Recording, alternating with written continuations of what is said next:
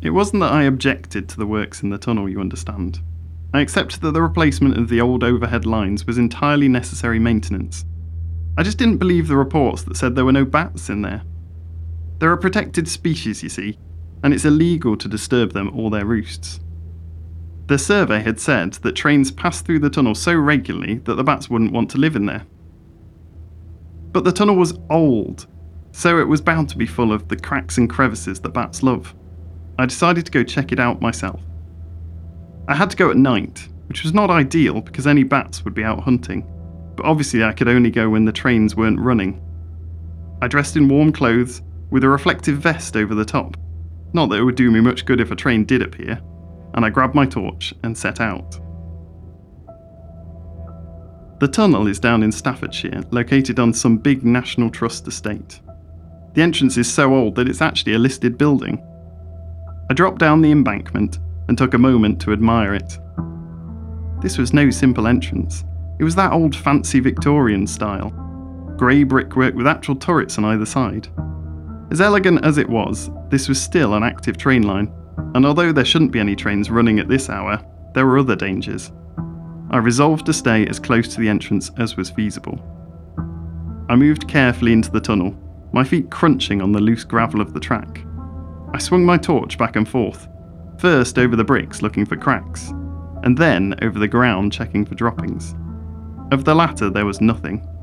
There were, however, crevices all over the walls of the tunnels. I moved as close to them as I could, positioning my torch to look inside. The angles made it difficult to see much. I really could have done with bringing an endoscope. Still, even with my limited equipment, I could see the openings looked undisturbed. There was no sign of bats living there. I stepped back, staring up at the wall. Maybe the survey had been correct. Maybe nothing lived in here at all. So now I had to decide. I could call it a day and go home, or I could look a little further into the tunnel in case there were roosts further inside. I glanced down the track, and adrenaline surged through my body. There was a light in the tunnel. For one heart-stopping moment, I thought it was a train bearing down on me. I quickly realised from the lack of sound and movement that this couldn't be the case, but it still shook me and I had to lean forwards, my hands on my knees, whilst I calmed myself. Then I stood up straight and peered into the darkness, trying to focus on what I was seeing.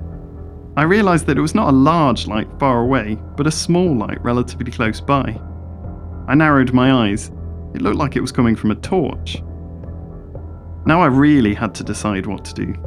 I was not supposed to be in the tunnel, and I did not want to be caught here. On the other hand, it was possible that whoever was holding the torch shouldn't be here either. Were they up to no good? Or perhaps just another survey?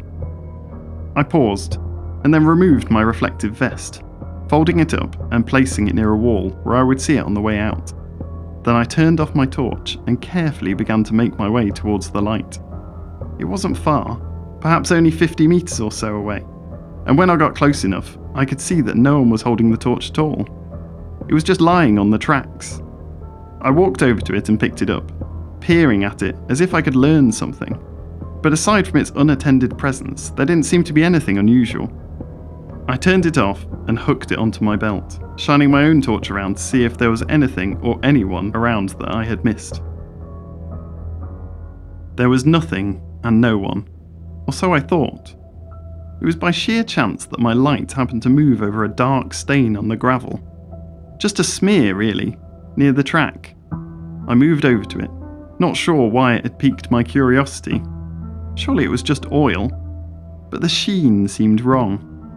I crouched down to look closer, and realised that what had looked black in the torchlight was in fact red. It was blood. I stared, my heart in my mouth, and then glancing up I realised there was another small pool a short way above this one. And then another. There was a trail of blood running from the track, over to the edge of the tunnel where it disappeared inside a hole that lay at the base of the wall. It was a couple of feet wide, half again as high, and deep enough that my torchlight was eaten up by the darkness on the other side. It was easily deeper than the brickwork, and must have extended into the earth of the surrounding hill.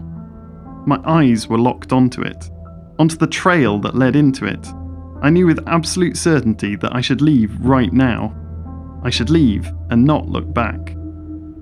Instead, driven by some awful compulsion, I found myself dropping to my knees and leaning down to peer inside, raising a shaking hand to point the torch as directly as possible into the hole.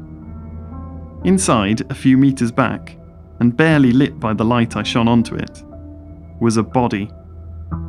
I could make out a torso, dressed in ragged and slashed clothes, covered in long wounds and scratches.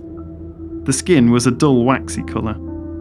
There was no movement, no rise and fall of a chest to suggest breathing. I realised that I was looking at a corpse. I tried to cry out, but my voice was trapped in my throat as I lurched backwards onto my behind, the torch dropping from my hand. I sat where I had fallen, my eyes wide with terror. Had there been a murder? I had to call the police. Then I saw that as the torch had rolled away, it had fallen to shine into the hole from a different angle, lighting up a new section.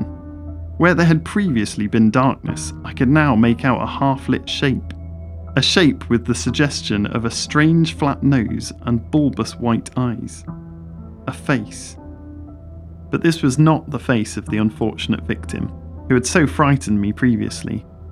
This was something else. Something inhuman. Something horrifying. As I stared, a mouth split the face open, revealing needle-like teeth as the thing, whatever it was, moved forward and bit into the body. The cry that had been trapped now escaped as a strangled gasp. I regretted it immediately. The thing's head snapped up from its prey and fixed in my direction. Those awful milky eyes locked onto where I was sitting. Slowly, it began to move forward, long arms stretching out of the darkness, feeling ahead of itself. It had misshapen, stubby fingers that pushed into the gravel as it moved, searching, and its head swung gently back and forth as it dragged itself over the body it had been feasting on. I realised two things. The creature was blind, and I was in terrible danger. I had to get out of there.